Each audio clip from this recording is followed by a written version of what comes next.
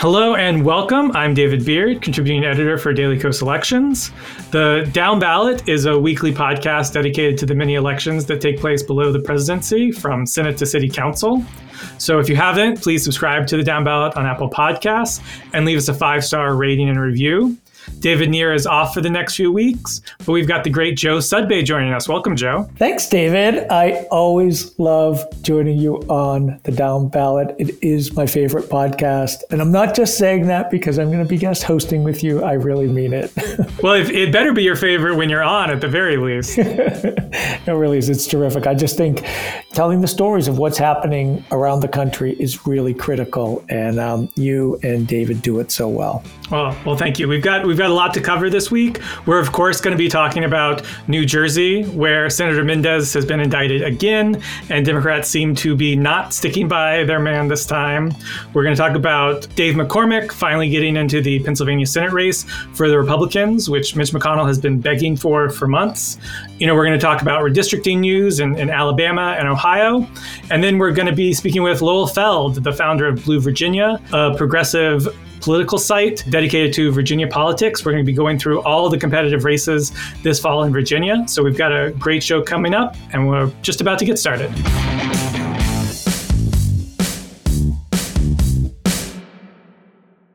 So, Joe, we've had one of the biggest news events, I think, in a while in terms of the Senate, with this indictment of Senator Menendez that came through just a few days ago, and this really significant shift where we saw a ton of people protecting him from his previous indictment and from when this investigation first started getting reported, to now that this indictment is out there, all this information about gold bars and all of these meetings with Egyptian officials and all of that.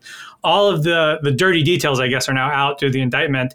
And we've seen a huge shift in both folks in New Jersey, Democratic politicians, and his fellow senators in terms of their support for Senator Menendez. Yeah, it has really been. I was wondering when it first happened if it would be like the last time. And David, that we're even talking about that there was a last time for, Yeah. I mean, Jesus Christ. And, when I saw the Governor Murphy, say he thought that Menendez should resign, I thought it was very significant. And then also Senator Cory Booker, his seatmate in New Jersey, I thought that was very significant. I do think it's important. I do think it's important for Democrats to draw the line on corruption. And, look, I'm an attorney. I'm a believer in the judicial system. I want him to have a fair trial. But you know what? I'd like him to have a fair trial while he's not a sitting United States senator. That's what I think would be best for the Democratic Party and actually for democracy. Yeah, I think there's 2 points. One, as you said, of course he deserves a fair trial. That doesn't mean he deserves to be a U.S. senator while all of this is going on, when it's clearly a detriment to both the people of New Jersey and to the Democratic Party of which he is a part.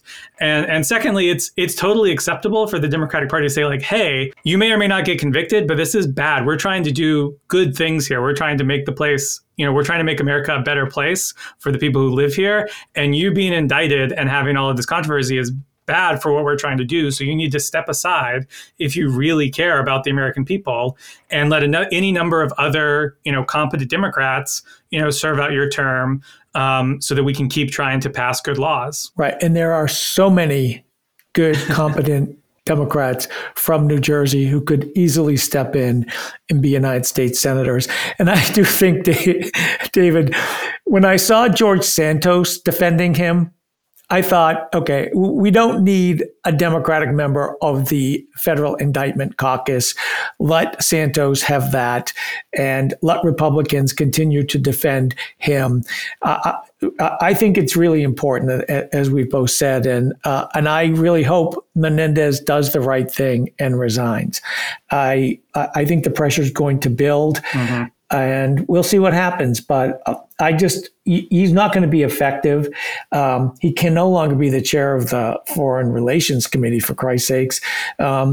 it's just too much of a distraction. And the people of New Jersey, this seat does not belong to Bob Menendez. And I think it's always important to remind people of that. This seat does not belong to Bob Menendez. It belongs to the people of New Jersey, and they deserve an effective senator. Yes. And we've seen a lot of New Jersey Democrats this time around, thankfully, see that light, withdraw their support for Senator Menendez.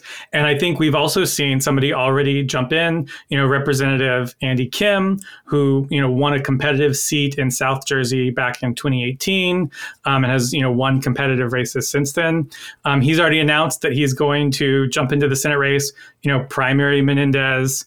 We've already seen a number of county chairs in New Jersey say that they're not going to support Menendez. And because of New Jersey's very strange machine system, where they have these county lines where all the incumbents are basically on the same row, which makes it, really easy for them all to run together. And a lot of Democrats, and Republicans, because they also have the system, will just go and vote the county line. So it's a big leg up. So the fact that these county chairs are already pulling their support for Menendez means it's going to be very, very hard for him if he does try to run next year to have that support and, be able to even win a primary if he's really stubborn and refuses to, either step down or at least retire. I sort of doubt he'll resign because it would be almost impossible to force him to resign, but at least he should stop, running for a re-election in 2024 because he's not going to even win the primary. Right. At a minimum, that's what we should hear from him.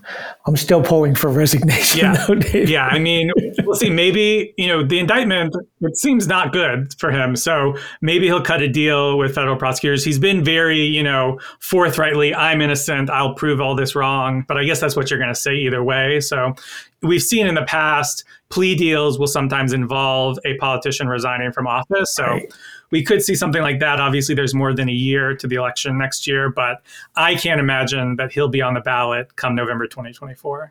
Right. And it's hard to, look, gold bars have already become a meme. Yeah. A week ago, no one would have been talking about gold bars. Now they will forever be linked to Senator Bob Menendez. And that's just it's hard to overcome. Yeah, well, so that's been quite the story for the week. But we did have another piece of Senate news nearby in Pennsylvania, where Republicans, after months and months of begging for their candidate to jump in, finally got hedge fund CEO Dave McCormick to make a second bite at the apple. He, of course, ran 2 years ago, lost a close primary race to Dr. Oz, who, of course, went on to lose himself. So I guess McCormick thinks that he's got, a better shot for some reason now in 2024. But of course, he's got a similar issue to Oz in that his ties to Pennsylvania are a little questionable. Yeah, he's been living in Connecticut. He's a Wall Street guy. And, it is one of these things, be careful what you ask for NRSC Chair Steve Daines. You might actually get it. And so they got their candidate. They've got McCormick. But he is running against a Pennsylvania institution. Senator Casey has long been a senator. His father was a governor. This is an institutional family in the Commonwealth of Pennsylvania. And Casey's going to run a different campaign than Fetterman, but I hope they do the same kind of campaigning against an out-of-stater running to buy their seat as Fetterman did against Oz, because that's exactly what it is. They're trying to buy the Senate seat. And that's what Republicans think they can do. We've seen it repeatedly.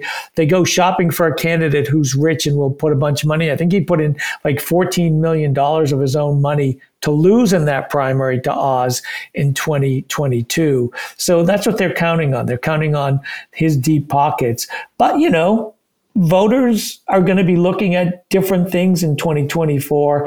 And Joe Biden's going to be at the top of the ticket in Pennsylvania, a state he won in 2020. And Casey and the Democrats in the state are taking nothing for granted. We just saw Governor Shapiro instituted automatic voter registration, something that Republicans have been out of their minds about. Democrats are playing to win in Pennsylvania, and I think that's really important. You can just feel it. Yeah, I find it strange how much the Republicans have, played up Pennsylvania as one of the top races of the 2024 cycle. As you said, Casey, I think, is probably one of the strongest incumbents in a swing state anywhere.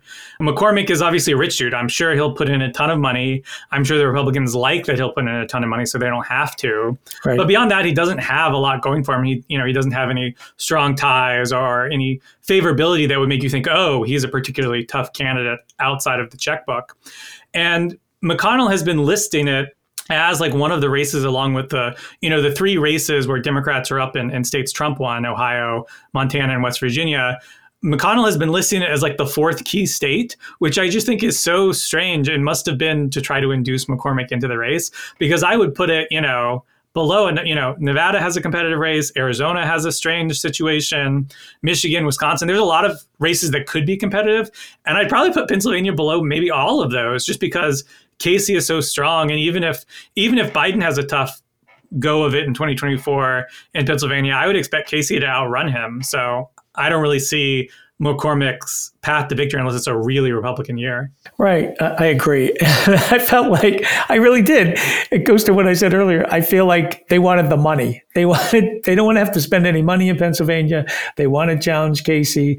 They're hoping maybe that, they can repeat a miracle of 2016, maybe in terms of the presidential race. I don't know, but I agree. I don't see it as a top race. Casey has been a solid senator, and he knows the state, knows the Commonwealth of Pennsylvania. He is a Pennsylvania guy.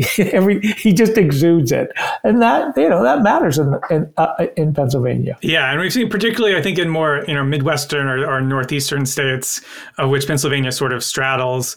That sort of history really matters. And there are some states, right. Georgia, Nevada, where there's a lot of people moving to those states. Being new to the state doesn't matter as much necessarily as a state like, we've seen it like Michigan, Pennsylvania. The fact that, he's been there, he's an institution, as you said, that's going to matter to voters, particularly older voters, I think. So I think he's in good shape despite McCormick. Yeah, despite McCormick and despite McConnell's wishes, I think he's in good shape too. So I don't have the same level of concern about that as I do other states. Now, what might have been, our top story of the week, if not for the Menendez indictment and all of the stuff going on there, is real progress on the Alabama redistricting front.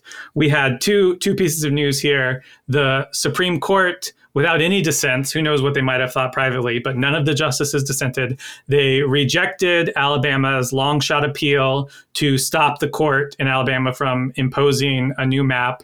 The Alabama case was really just like, we don't like that you ruled against us the first time. So what if you didn't rule against us this time? And I think that the Supreme Court, even for somebody like Alito or Thomas, was sort of like, this is stupid. We decided this 3 or 4 months ago. Why are you back here bothering us? We've got more important cases to rule conservatively on, I think, in Thomas's and Alito's view. So that finally ended that avenue, which means the court in Alabama will be putting in a new map. And as part of that, we saw the special master who's appointed by the court to sort of give them options, release 3 maps. They're all pretty similar. The first one is essentially one of the maps that was submitted by one of the plaintiffs. And the other 2 are very small variations on that same map. All of them prioritize keeping all of the districts other than the first and the second the same. So all of the sort of middle and northern Alabama districts, the same as the 2023 map that the legislature passed. And so all they do is change the first and second district to bring the second district into compliance with the Voting Rights Act. So it's a second opportunity district for Black voters in Alabama to elect a candidate of their choice. Yeah, it was a big move. I have to say, again, let's just admit, we were completely surprised when the Supreme Court issued the Milligan decision in June. And I think there was a lot of hope in right-wing circles that the Supreme Court would deliver again, that Brett Kavanaugh had provided just enough of a window for them to come back. And they really thought that window was open, and it was shut this week. And really significant. I mean, really significant. And I think that was a huge sigh of relief for a lot of people. Probably not Leonard Leo and the Federalist Society types who thought, they had things wired, but it was a good win for democracy. And yeah, these new maps, I think there's a really good chance, and you can already tell that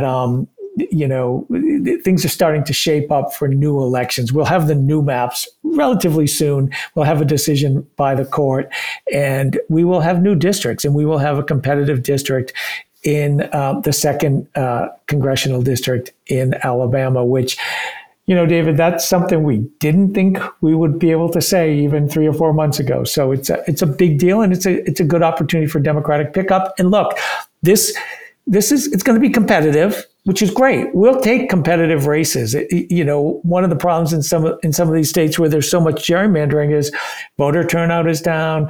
There is not that much interest. But when a competitive race happens, things change, and there will be money spent, and there will be organizing. And I just think it's terrific. And I'm really looking forward to seeing what the map actually turns out to be, and to seeing who emerges as candidates, because it's going to be great. Yeah, there's sort of two aspects here. One of which is that, it's probably going to be a +1 Democratic pickup for Democrats in the state of Alabama, going from 1 seat to 2 seats. We know how close the House is. It's a 5-seat margin. So that's a big deal. But it's also just the ability for, Black voters, and largely Black Democrats in Alabama to have greater representation, to get a chance to participate in democracy. In Alabama, it's so rare that Democratic voters have a chance to elect somebody statewide. Obviously, we saw Doug Jones in that crazy election in 2017, but by and large, it's a very red state. And so the statewide elections are largely Republican overwhelmingly. And so the opportunity, for these voters in Southern Alabama to elect a Democrat, to have a competitive race, the districts are largely about 55-45 Biden-Trump, a few points here or there. But in that, like you said, they could be competitive, particularly in a Republican-leaning year. You could see the second be a really competitive seat. And that's all right. But what Black voters deserve is the chance to have their voice heard in this district. And now they'll finally be able to. Yeah, what was really interesting and jarring, I think, for a lot of people was the disdain that the Republican-controlled Alabama legislature had for the Supreme Court ruling, the disdain that the Governor Ivey, when she signed the law and said, "We know better." And even this week, the Republican Attorney General, Steve Marshall, issued a statement that, said that they'd imposed a racist, separate but equal gerrymander on the state, which, that is rich coming from, a Republican Party that has gerrymandered to dilute the power of Black voters in the state for almost forever, unless the federal judiciary came in to overrule them. But man, it was a big, I think, an eye opener for a lot of people about just how intensely some of these Republicans, particularly in a state like Alabama, did not want Black voters to have their voices heard. Yeah, and I think we've seen other states where maps have been struck down and Republicans have been really upset, but we haven't seen the same reaction as we have in Alabama. I think it's almost sort of the proof is in the pudding in the way that Alabama Republicans have reacted to this sort of opportunity for Black voters to have a greater say is proof of how the Voting Rights Act is still needed. Nationwide, obviously, but particularly in a state like Alabama, where there's clearly such a racialized voting, and there seems to be a real sense of outrage that Black voters would have their voice heard in this situation. Absolutely. I hope Chief Justice Roberts, who kind of, pretended that racism doesn't exist when in the Shelby County decision about 10 years ago, was paying close attention, because it does exist, and the Republican Party in Alabama proved it over and over again at every step of the proceedings. Absolutely. Well, we've got one last piece of news for the weekly hits, and that's up in Ohio. It's another redistricting event. The Ohio Redistricting Commission reached a bipartisan, quote unquote, agreement to pass new state house maps, so state legislative maps, on Tuesday night. They did pass unanimously, but the two Democrats on the committee didn't exactly pass them enthusiastically. House Minority Leader Allison Russo, she said, quote, to me, it's not a vote because I think these maps are fair or that this process worked the way that it was supposed to. My vote is simply to take this process out of the hands of this commission. And the reason why that's important is that the commission, if they didn't have a vote that was, bipartisan, would redraw the maps again a few years later. While this way, the maps are as long as this process is in place, the maps are locked in through 2030. So I think the reasoning for the Democrats were to take these maps, sort of not have it give the Republicans a second bite at the apple later on, and look to next year when hopefully there will be an independent redistricting commission on the ballot for 2024 that can hopefully, redraw these maps in a fair way, because this is not, it's not the most extreme Republican gerrymander we've ever seen, but it's definitely a Republican gerrymander. Absolutely. It is a Republican gerrymander. And this is a state where the voters have actually tried to fix the gerrymandering situation in the past, and it just hasn't come to fruition. So there are 99 members of the House. This new map will give Republicans a 61-38 advantage. Now, that's going to include some toss-ups, although 8 of those toss-ups are Democratic toss-ups, and there will be 3 Republican toss-ups. But even 11 out of 99 competitive seats is way more than there are right now. In the Senate, there are 33 members of the Senate. The breakdown will be 23-10 for Republicans. Again, there'll be about 4 competitive districts, 3 Republican, 1 Democratic. That could be toss-ups. But I think it's really important. So think of those margins: 61-38, 23-10. Huge Republican advantage, right? This is a state where, on average, Republicans won about 54% of the vote and Democrats won 46% in the last decade. These districts do not represent that. And it's another one of these states where, look, Republicans we know the shenanigans they will do. Look what we saw in August with issue 1, where they tried to increase the threshold to pass a constitutional amendment because of the amendment that's coming up this November on reproductive rights. They do not want the voters of their state to have any say or to have fair participation in the process. And this is a Republican trifecta state. Now they have a Republican-controlled Supreme Court. I mean, a conservatively Republican-controlled Supreme Court. They are doing everything they can to rig the system, and this is just another example of it. Yeah, and obviously, Republicans have consistently won statewide elections recently in Ohio, but they've won them by 6 to 8 points, the competitive ones, Biden, Trump, Ryan Vance in 2022. And so obviously a fair map will probably have slightly more Republican-leaning seats than Democrat-leaning seats, and no one's trying to argue against that. But obviously the scale is not 61-38 and 23-10. That's a much bigger margin than you would expect from fair maps. And so, like I said, there's hopefully going to be a redistricting commission on the ballot in 2024.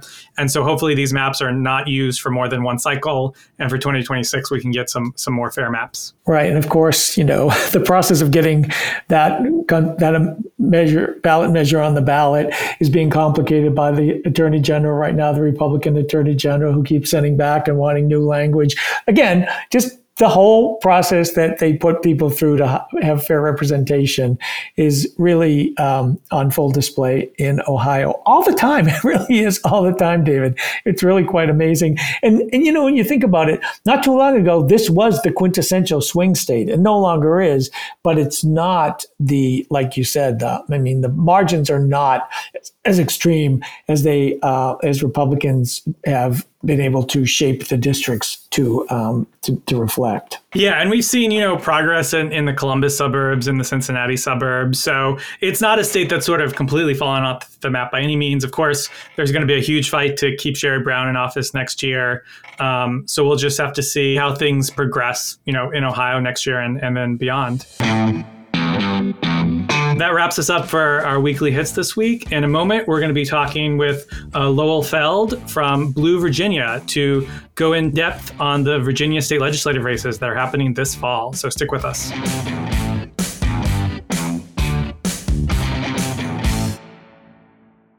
Joining us today is Lowell Feld, the founder of the progressive site Blue Virginia and an expert in all things Virginia politics. Welcome, Lowell. Well, thanks for having me. So let's start off by just having sort of a state of play overview of Virginia. Obviously, we know the state legislature is up both houses. So give us sort of a broad overview of where things stand right now. Yeah, well, I mean, the current lay of the land is that Democrats have a very small, tenuous, I would say, majority in the state Senate, 22 to 18. In 2021, we had the governor's election, and Glenn Youngkin unfortunately won that, but the state Senate wasn't up that year. So that year was the statewide offices and then the House of Delegates. So anyway, and then the House of Delegates, we had a 55-45 Democratic majority before that election. After that election, unfortunately, we fell to 48 seats for the Democrats. So now Republicans have a 52-48 majority. So we have 22-18 in the Senate, and they have 52-48 in the House. So it's very close. And the main thing is now Glenn Youngkin, if he gets a trifecta, quote unquote, which is, the House, the Senate, and the governor's mansion, they can pretty much turn Virginia into Florida or Texas or whatever state, horrible red state you want to talk about, here as a analogy or metaphor. The thing is that he's pushing really hard because he was not able to accomplish all of his goals in the first year and a half or whatever it's been now of his governorship, because the state Senate has been like a brick wall, a blue brick wall against the worst of his ideas and his party, banning abortion or massive tax cuts for the wealthy. But he's done a lot. He's done a lot of damage still in this time, because he gets to appoint to all the commissions and boards. He control the now they have majorities on all the electoral boards in the state, and that's very troubling. They're he's trying to pull us out of the regional greenhouse gas initiative, Reggie, which is probably illegal, but there's going to be in court. There's going to be a legal case there. He pulled us out of ERIC, which is the I don't know, I forget what the acronym is, but it's the electronic registration, like for voter registration. It's all the states in the country used to participate in this. But now red states have started pulling out of it because of basically conspiracy theories and craziness on the far right. So he's doing that. And then, it's just he's really been going after our public education system in Virginia, the teaching of history. He his role model governor in a lot of ways, he said, is Ron DeSantis in Florida. So really, I mean, there's a lot at stake in these upcoming elections on November 7th. Also note that early voting's already started. So voting's going on. That started on Friday. And there seems to be pretty strong turnout so far. I mean, in these odd year elections, turnout in the past before Trump, like before the resistance and before all the energy that went into fighting back against Trump, it was very hard to get people to turn out for these elections. A lot of people don't focus on the state legislature, and we know how important they are. I mean, we do, but like a lot of people, maybe they're realizing it more, but it used to be like you get around 29-30% turnout in these elections, and Democratic drop-off was worse than Republican drop-off, so that's another problem. But in 2019, we had 42% turnout, so it's higher. And this year we may, I don't know, but we could even, maybe we'll surpass that. I don't know. Youngkin has pushed very hard for early voting for Republicans. They've invested a lot of money. He's gone on Fox News 1 million times and other right-wing media to really, because, Trump's been attacking early voting for years and it's demonizing it. But Youngkin sees that there's a huge disadvantage for them. Democrats have started off with a huge head start in these elections with the early voting. So, anyway, that's a little bit of, there's a lot to talk about in Virginia. There really is. Back in 2017, before the election, I think it's really important to remind people, Republicans controlled the House 66-34, almost a 2-1 margin. Mm-hmm. Democrats stormed back in 2017, took the House in 2019, as you mentioned, and then lost it in 2021. In several of those races, Lowell, were like couple hundred votes. That's the thing about these state legislative races, that they are so close and they can be so close. And there are probably like 8 to 10 really competitive House races. Give us some ideas of some of the races that you're really keeping an eye on that Democrats need to win. Yeah, that's interesting because, you think about we actually had a redistricting amendment passed in 2020, and so now the legislators don't draw their own districts. So, I mean, that was an anti-gerrymandering, supposedly, amendment. And yet, still, the vast majority of these districts are not really competitive. I mean, we have the Virginia Public Access Project, which is nonpartisan organization, pretty well respected here in Virginia. They did an analysis, like the House of Delegates, 100 seats, and they found 7 competitive seats. And the state Senate, they found 4 out of 20. So, and I mean, really, you could even narrow it down more than that. In the state Senate, I would say there's really, you could say 2 or 3. One of them is in the suburbs of D.C. in Loudoun County and a little bit of less of Fauquier County, and that's remember, this is all new districts here, and we're finally running under the new districts. So that district is suburban, exurban, DC, and it's trending. It's leans blue, certainly in a presidential election year, and that election is between Democrat Russet Perry and Republican Juan Pablo Segura, who is the son of a billionaire, right-wing billionaire, who's, basically funding his campaign. So, but, Russet Perry is a very strong candidate. She's got a great profile. Her background, I don't know if you talked to her, Joe, yet. You may have interviewed her, but yeah, I was able to. Yeah, she's great. Yeah, so that's a key race. I mean, that one, I think, maybe is number one in terms of races to keep an eye on. I think also down in the Colonial Williamsburg area, Southeast Virginia, you have an incumbent Democratic state senator, Monty Mason, who that's a really tough district. That's that's a purple competitive district, and he really needs to hold on. If we can win those 2 seats. And then there's one other, Skylar Van Valkenburg in the Richmond suburbs in Henrico County. He's running against an incumbent state senator, Shobin Donovan, a Republican, but that district's, again, redistricted, and it's much bluer than it used to be. So she should lose, but she's a tough, you get these incumbents, and I think she's been fairly popular, but it's somewhat of a new district, really. So that's a key one right there. I mean, there are other ones, but if I were going to say, like, which are the absolute ones to focus on election night? I mean, I think definitely Russet Perry, she's got to win, and then Monty Mason's got to win, and then Skylar Van Valkenburg. Then you have Danica Rome, that district is Manassas area, Prince William County. She should be okay. That's a pretty good, and she's a strong candidate, and it's a pretty strong district, but it's on the list of, if you look at these different lists by Virginia Public Access Project or others, that one's listed as possibly competitive. Then there are ones, I mean, Democrats, if we have a really strong, and remember, Democrats have been outperforming across the country in special elections for the entire year, so you never know. I mean, maybe we'll have a very strong night, in which case we could possibly win a couple others. In Suffolk, Southside, Clint Jenkins, Democrat there, could possibly beat Republican Emily Brewer, and that would be great. I mean, we could get up to 23, 24 seats out of 40 in the state Senate. That would be nice. Have a little cushion. And then Joel Griffin in the Fredericksburg, Stafford area. He's running against Republican Tara Durant and an independent candidate there as well. So, and I'm not sure how that's independent's going to draw more from the Democrat or Republican. But anyway, so those are I think that's pretty much for the state Senate. I mean, you have any questions on that before we go to the House of Delegates? I mean, there's a lot here. So I did get to speak to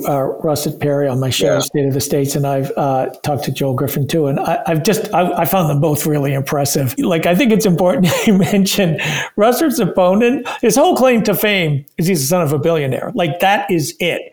And the other thing that seems to be kind of pervasive, both in the Senate races and in the House races, is the Republican candidates don't want to publicly talk about their positions on abortion. Like, they are doing everything they can to avoid that subject. And I think that's really interesting. Yeah, I looked at that a while back, not that long ago, but I've been looking at it, but I wrote something about it a month or two ago about, you look at their websites, and a lot of them have nothing, especially in the competitive districts. They just don't really talk about abortion at all.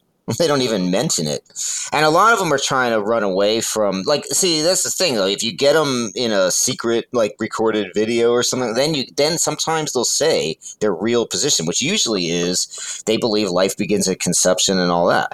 But they don't say, that's not their public position, public facing, whatever position on their website or anything like that. On their website, they're like, they don't even they don't talk about it at all, or they'll say maybe the 15 weeks seems to be the thing they've settled on. I guess they've done a lot of polling on this, and Youngkin's settled on that's he argues that's a reasonable, compromise. And I think if you look at the polling, and maybe is this, I mean, this Youngkin has plenty of money. I'm sure he spent it on tons of focus groups and polling or whatever. So maybe that's true that 15 weeks is somewhat popular or not unpopular. But I mean, definitely the strong majority of Virginians, there was just a new poll that came out today, showed that, strong majority of Virginians support the legal right to reproductive freedom, no question about that. And only a tiny percentage, I think it was like 7% for support totally banning it, which I think is what the position is of a lot of these Republicans, if you got them to speak honestly. But they don't, but they won't, That's right. And Virginia, I think a lot of our listeners know, Virginia is the last state in the South that has allows reproductive choice. I mean, North Carolina, South Carolina, Georgia, Florida have all enacted those heinous 6-week abortion bans. So this is all on the ballot. It's all on the ballot for November 7th. Right, and this is a huge issue. I mean, everybody's talking about it. The TV ads are coming out now, and there's Democratic ads are saying that whatever their opponent is will vote to ban abortion. And really, I think they honestly will. I mean, Youngkin can talk about 15 weeks all he wants, but if they have the power, you see what's happening with Kevin McCarthy right now. He might want to do whatever he wants to do, but he's being driven by the far right.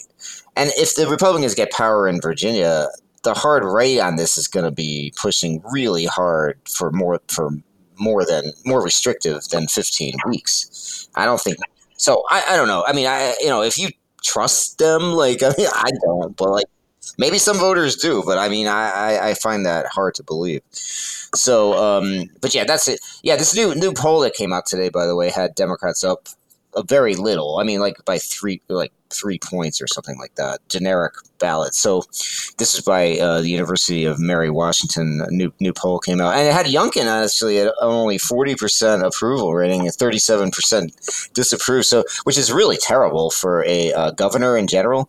And Virginia governors, if you look back, I mean, well, this was in the old days. Mark Warner was in the 90% approval. Kane was in the 70s. But even Bob McDonnell and others were much higher. So Youngkin's not. Now, this is only one poll, but I'm not convinced that Youngkin is that popular, really. So I'm not sure what effect that will have. And then the other thing hanging out there before we can talk maybe about the House of Delegates, but the government shutdown. That's a huge wild card. I think looks like it's going to happen. I don't know how long it's going to go. I don't know how bad it's going to get. But I don't think that's what Youngkin and company want right now. Virginia has a huge number of federal employees, military, federal private, contractors as well. And they really get screwed, by the way, because the federal employees, they will get paid. They'll get eventually, that's the law. They will get back pay. I don't think the private sector contractors do, actually. So that's very bad. And a lot of people have bills coming and they can't, you don't get paid during the shutdown. Eventually you do, but meanwhile, you have to pay your bills. So that could lead, I'm not sure what political impact that will have exactly. The last time we had a shutdown right before an election was 2013 when Terry McAuliffe was running against Ken Cuccinelli. And McAuliffe ended up winning that election, not by a lot. And I look back, I couldn't find a really clear indication that the shutdown gave McAuliffe a boost. The only difference is back then there was no early voting, essentially. This time there's massive early voting. So people are already voting. Also then the shutdown ended a couple weeks before the election. And so the thing, and then I remember the next day, the headlines in the paper turned immediately to the launch of the healthcare.gov website, debacle or whatever. And so So the last 2 weeks was all about that. So I'm not sure but this time the shutdown could go for a while. There's already voting. And so it could have an impact. I mean, that's something that's definitely a wild card out there. Yeah, I think if there's a state in the country that is affected the most by the shutdowns, it's, Virginia and Maryland, these states right around DC, both because of the federal worker populations, but they also have, like you said, significant military populations. Mm-hmm. And these are the voters in the competitive areas, Northern Virginia, down near Norfolk, Virginia Beach, that matter in terms of these specific districts that Democrats need to win. Yeah, absolutely. So anyway, that looks like it's going to happen. I mean, I don't almost see any way out of it at this point. And so that's something to keep in mind. And I don't know, how that's going to play out, but I do think I think Virginia Republicans, we're talking, internally to the House Republicans and trying to get them to push this, shutdown beyond the Virginia election. They don't want to deal with that like in the next few weeks, but I think they're going to be. So, oh well. I mean, it sucks. I mean, I don't want it in the sense of I think it's going to hurt a lot of people. Politically, it might help us, Democrats, but I still don't want it because I think it's terrible. Yeah, like so many things Republicans do, it can be both terrible for the people it affects and good politically for Democrats because it's so terrible for the people it affects. Right. Yeah, I know. So anyway, so you want to move on to the House of Delegates, talk a little bit about that, because there's, again, like that in the House of Delegates, so you have 100 seats there. They're all up. And, I would say there may be 7, 8, 10, at most maybe 10 or a little more, seats that are really competitive. One seat, we'll get this one out of the way maybe first of all. One seat that I think was definitely competitive was the one with, you may have heard of this woman, Susanna Gibson. She had a scandal where there's, sex tapes out there with her and her husband. But anyway, so my understanding, and that poll just came out, this was a Republican poll, but I've heard some other information as well that she's fallen. She was probably leading before that, and now she's not. So that's a competitive district in the Henrico in the Richmond suburbs, a purple district, and it was winnable. She actually outraised her opponent. So that was one I definitely was keeping an eye on. But now I'm not sure it's competitive anymore. So we may be taking that one off. So when I say there might be 7, 8, 9, 10, I'm not, it's hard. This is fluid somewhat. I mean, some of the big ones, there's one in the Prince William County in Northern Virginia. Josh Thomas, that's a big one in HD 21. That's like Gainesville, that's sort of Western Prince William County, Gainesville, Haymarket. And he's running against the guy, John Stirrup, who was the one who was recorded on that secret video. I don't know if you saw the story in the Washington Post a few weeks ago, but basically saying he wants to ban abortion. So, and that's an example. I think if you get any of these candidates on secret recorded audio, that's probably what they would say if they're not on guard, and apparently he wasn't. So anyway, I think that one's a big one. I think that's one Biden won by like 27 points in 2020, and but McAuliffe lost it by 1.8 points. You see that with the turnout, in a presidential election, and then you have the max turnout. Democrats definitely turn out in droves and for those elections, but you have drop off even in a governor's election in 2021. And this is, I call it the odd year election, or off, whatever you want to call it. And that's the lowest. So, so we'll see. But I think Josh Thomas, that's one to keep an eye on for sure. We have an incumbent in the Richmond suburbs, Rodney Willett. That's a district that Biden won by 16 points. McAuliffe won by 4. He should be okay, but you never know. Again, with the turnout, drop off, all that, but he has to win. Remember, we have to pick up 2 for a 50-50 tie and 3 seats for 51, very narrow 51-49 majority.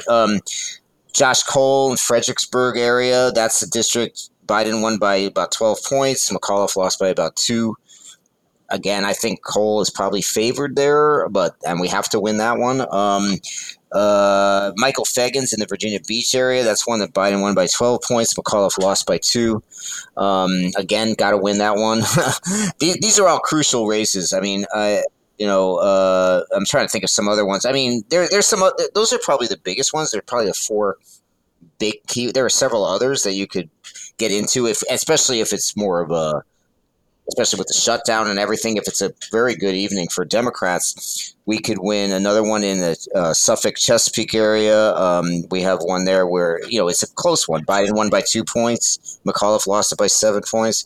So a lot of these, it's going to come down to, does the turnout look more like the presidential or the gubernatorial? And the gubernatorial election, remember, was the year after the White House flipped. And Virginia always flips the other way. When Trump won, the next year, Ralph Northam, the Democrats, swept to victory in Virginia by about 10 points. And in 2008, Obama won. He won Virginia by 6 points. The next year, 2009, Bob McDonnell, the Republican, won by like 17 points. That's like a 23-point swing, So that shows you what can happen. So that's what happened. That 2021 was a bad year, but still, Youngkin only won by about 2 points. So, but the question is whether the turnout, it looks more like the 2017 to 18, 19, that's a blue wave sort of years. Is it more like the 2021 year, which wasn't great, 2022, which was more neutral-ish sort of? I think those U.S. House and congressional races. That's hard to say. I mean, it's really, and we have early voting numbers coming in now, but it's kind of hard to say who's voting exactly. There's some modeling you can do, and then there's a firm that does it, L2 Political Data or whatever. And then there's Target Smart. They haven't put out any numbers yet, but L2 seems to be thinking that Democrats have the edge right now. But I'm not sure if you look at some other numbers, I'm not sure how much confidence I put in that. So, and it's still early on. It's still early into early voting. It's only been not even a full week yet. And it is some of these races, not, again, I do my show on SiriusXM that I talk to a lot of the candidates, and I've talked to Michael Fagans. He's terrific. And Josh Cole and Josh Thomas. And one of the things, and it's a consistent, also Kimberly Pope Adams, who's running down District 82, very competitive race.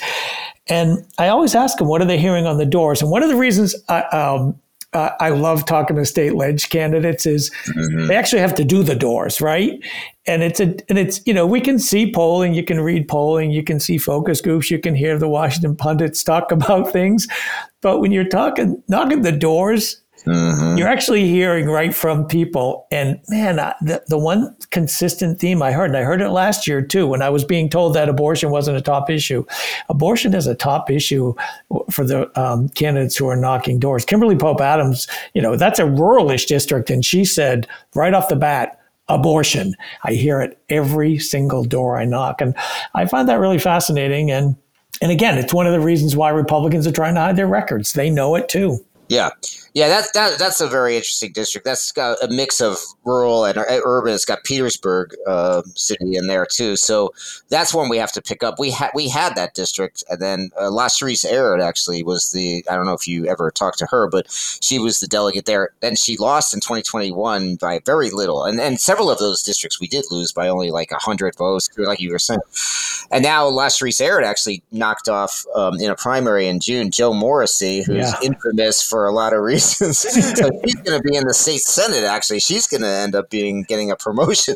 She's be in the state Senate. And but anyway, Kimberly Pope Adams is running for essentially that seat, although it's been changed now. It's a redistricted. So one other one, Travis Nemhart. That's a little tough one in Western Prince William County. It's close to Josh Thomas and Danica Rome. It's in that whole area, but his is a little more difficult. It's not as blue or even a little redder, but that's an interesting one too to keep an eye on. So he's terrific too. I talked to him too. I have said I've really been lucky. I've gotten to talk to, and actually you've helped me connect to a lot of them too. Lowell. They're just terrific candidates. Really a great group of Democratic candidates this year.